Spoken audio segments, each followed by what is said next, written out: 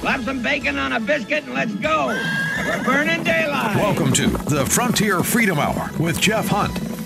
Sponsored by Centennial Institute at Colorado Christian University. Now, here's Jeff Hunt.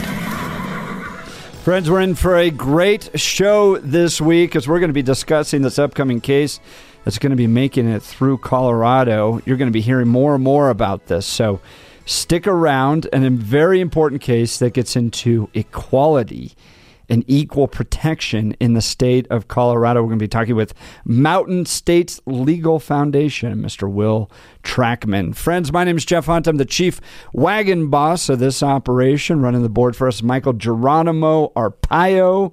Producer, Jamie Erker, the mighty one, our communications director at Centennial Institute. If you're listening to us for the first time, we cover issues facing the Western United States from a Christian conservative perspective. We are thankful we're not getting all the government we are paying for. Very grateful to have on the show today Will Trachman, who's with Mountain States Legal Foundation. He's the General Counsel.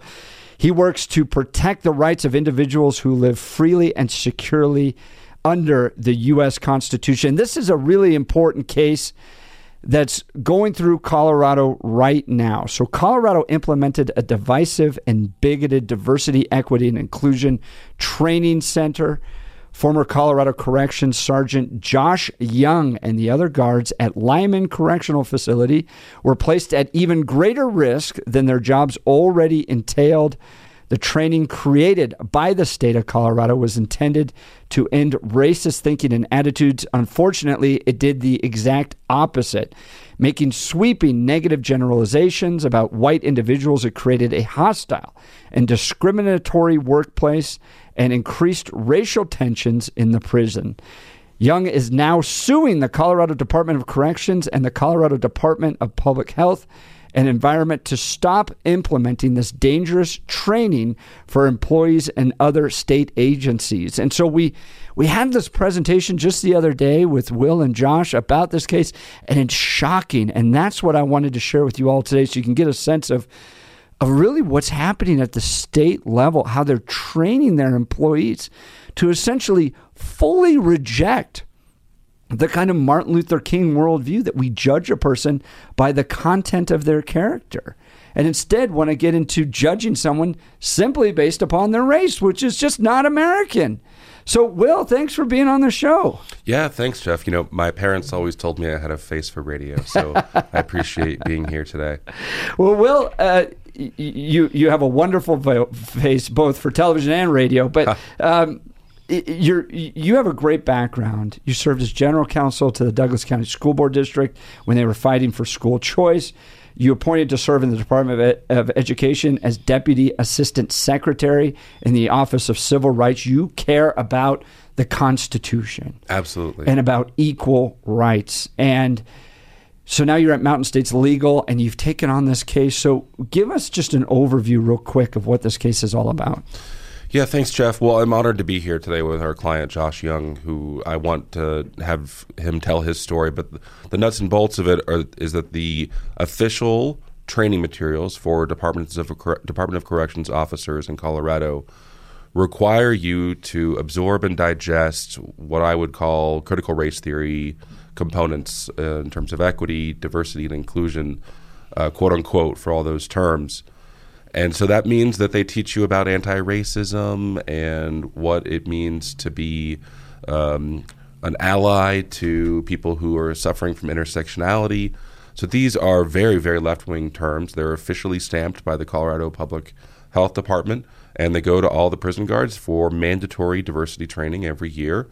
And Josh had to do it. He had no choice. If he wanted to keep his job and get promoted, he had to basically accept the fact that he was a racist, that he was contributing to white supremacy, and that his race, the white race, had invented race in order to oppress other races. It was absurd. But we've worked in corporate settings. All of us have had to do diversity training over the years, right? But this seems different. There's a shift that's taken place now, right, Will? Yeah, if you just let me read the definition of race from the training. Race is a social construct that artificially groups people by skin tone and other physical traits The concept has no genetic or scientific basis and was created and used to justify social economic oppression of people of color by white people. That's the official definition of race under the state of Colorado's training. So they've taken it. So the first part of that we would agree with, right? Like it's like there shouldn't be differences. It's when they get to the end there, and they say that it was created specifically by white people to subjugate others. Is that essentially where the change happened? Or just read that beginning part again for me. Yeah, the very first sentence, I agree with you, is not as objectionable. It's a social construct, right, that artificially groups people by skin tone and other physical traits. So in one hand, they kind of agree, right? Like it's artificial, but then they almost at the second part of that say, no. It's real, and it was created by white people to subjugate others, right? It almost seems like they contradict themselves almost. Yeah, you're absolutely right. I don't know that they know what they were saying in that first one, because obviously affirmative action and the racial preferences depend on these sorts of differentiating between people. So I don't know that they can argue, it's social construct doesn't really exist, and at the same time do those sorts of things. Wow. So they are now implementing these in prison training, and they've kind of taken it to a different level where now Josh, he's sitting there. And Josh, let's get into your background. You're in the studio here today. Was this day one of working at the prisons, or had you been there for a while? No, I'd been there for almost 4 years at the point when they introduced the training. And, I was a big believer in the mission of the state of Colorado when I got hired on there. We're there to rehabilitate people, get them back integrated into society, make them productive citizens again. And as I was going through my time there, I was seeing certain things that were like, that doesn't seem like very productive or helpful for these guys. And we'd just been going through the COVID mess. President Trump had just released the executive order that said that at the federal government level, we're no longer going to be doing anything based on CRT for training for government employees. About a week after that, maybe two, right in that range, the state of Colorado comes out and says, "Well, we don't care about that. We're going, their state. They're not beholden to President Trump." But a week and a half or so later, they come out with this DEI training, and I was already starting to get a little worried when I saw how they're describing it all, and went through the training, which said we were supposed to be on the lookout at all times for any racists around us. We were supposed to be telling on each other if we saw anything that might be considered racist. And I'd spent the previous 3 or 4 years working with a very racialized group, inside the prison. So inside the prison housing units, we have to divide each pod, they're called. It's like a living area inside the prison, and each pod is divided by each race, and we're supposed to have if we have 10% blacks in the prison and 50% whites in the prison and 30% Hispanics in the prison, we have to maintain all those percentages inside each housing unit. And so already that seemed like a little bit of a problem to me. Like we should be looking at what are they what's going to keep them safe. Maybe from a safety standpoint, looking at what gangs they belong to, that sort of thing. But the whole the racial balance thing didn't make much sense to me. And so this training comes out, and we've been trying to teach these guys this whole time in these housing units. Look, the race of the guy in front of you doesn't matter. Right. Treat him like as a person by his character. Right.